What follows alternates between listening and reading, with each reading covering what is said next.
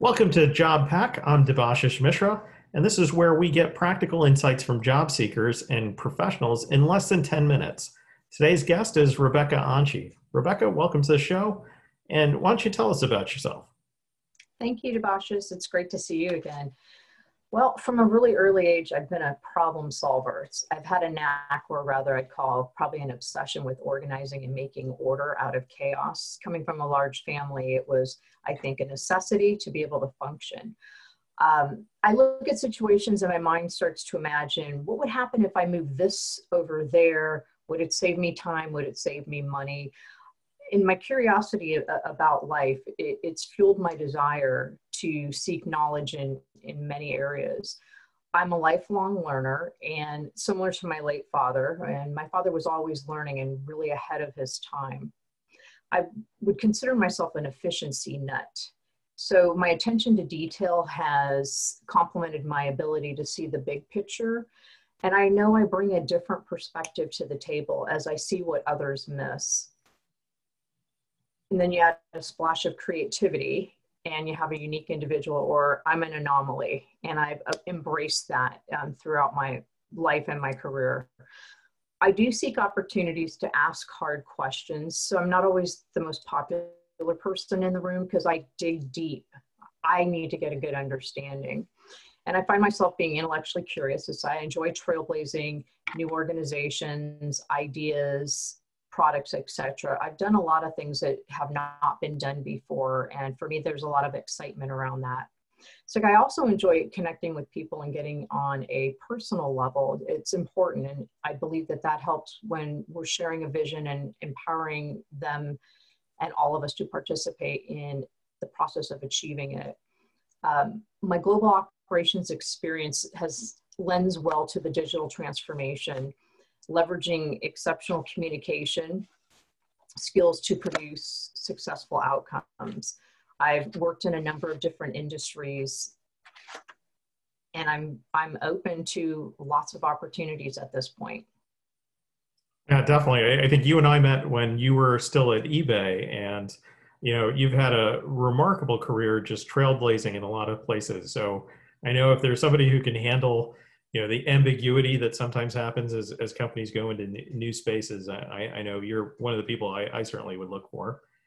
Now, in terms of the search that you've been having, what are some of the challenges that you've had as you've looked for your next gig? So I think for me, continuity it is one.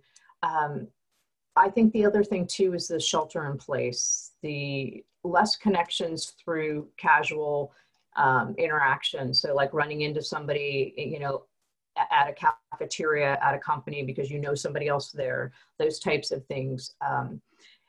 Also, I think the motivation, it's been hard. I mean, I've had some personal things as my father had been really ill during this year. And that was definitely hard. So it was kind of an up and down thing. I think the other thing for me is tools available. And I know you and I are on the same page here. There's got to be an easier way to do some of this, and it shouldn't be rocket science. Yeah, absolutely. I can definitely relate to how difficult the pandemic has made just doing day-to-day things, not the least of which is something as big as a career transition. So definitely there seems like there ought to be tools that make that easier. You were one of the people who were involved in JobPack in all of our proof of concept and pilot stages. What did you like the best about it? I think connecting with others outside of my geographic area and in different industries was a real bonus. I feel, especially with the shelter in place, that myself and probably many others like me felt somewhat pigeonholed, that you get really limited to the people within your network. And I think that this was a great opportunity. One of the things that I had seen, which I've also known this, is that we all have similar feelings and challenges no matter where we are. If we're looking for a senior level position, if we're starting out our careers, things of that nature. So it was nice to not feel alone. One of the other aspects that I really liked is being able to offer help to others. to share experiences. I definitely have a few years of experience, and there were quite a few people that had, probably 15 years or less of experience. And so I know for myself, it's always best if I'm out serving others. It gets me out of myself. And then I think the speakers that you brought in and the structure, I really like that. It was very helpful. Yeah, thank you. I really appreciate that. I relate to that so well in terms of, I think between the pandemic and just the stress of looking for work, it really weighs in on people, mentally. And certainly, being with other folks who are going through the same thing certainly can help to elevate your mental state. And I think especially paying it, helping other people certainly reduces your stress. I think you need all of that to be in top form for an interview, right? Totally agree with that. Now, what would be, the best advice you could give to job seekers right now based on what you've learned? So the best advice that I would give people is we're going into the holidays right now. Most people tend to slow down. Don't. This is an opportune time. There are so many hiring managers that if they're at the end of their fiscal year, they're sometimes slowing down.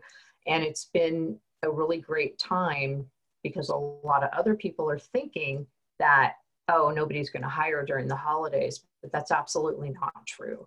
So I would say ramp up and don't shy away from reaching out to people. You might be pleasantly surprised. That's great insight, especially because I know you've been on both sides of the desk. So you Yes. really know, what it's like on the hiring manager side. So, last question, what was your first job starting out?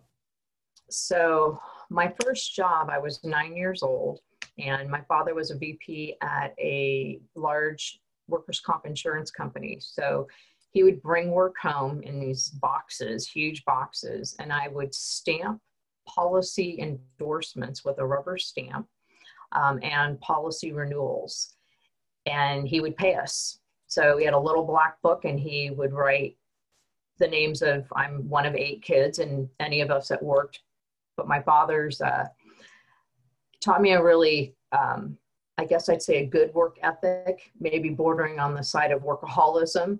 He said, if you're going to work, you work the full day till we're done.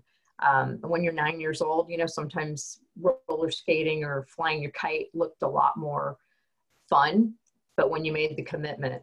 So that was my first job, but my first job that I got for myself, and I did work for my father's company for until I was 16, and I got a job at McDonald's, and I was working the breakfast on the weekends, which it was like 5 o'clock in the morning. And one of my cousins, actually, she and I were the breakfast crew.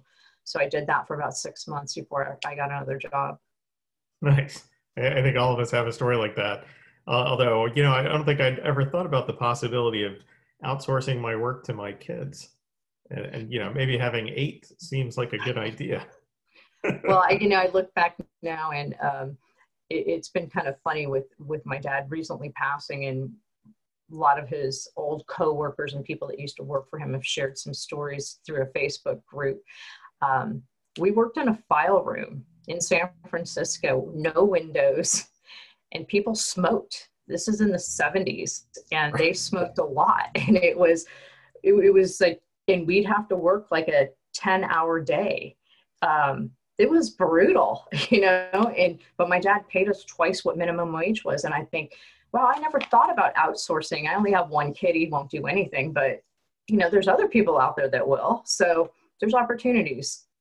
Yeah. Just maybe not so much of the smoke-filled room, right? Yes. Things have changed quite a bit. Yeah, absolutely. Thank you so much, Rebecca. I really appreciate your insights and for coming on to the podcast. You're welcome, Debashis, and keep up the good work. Yeah, you too. Good luck, and please let us know if there's anything I can do to help you with your search. And I want to thank you for tuning in. JobPack is a virtual job club that connects job seekers to accelerate job seeking success. You can find out more about it at jobpack.co. And you can subscribe to the podcast there or on other major podcasting platforms. So thanks again, and see you next time.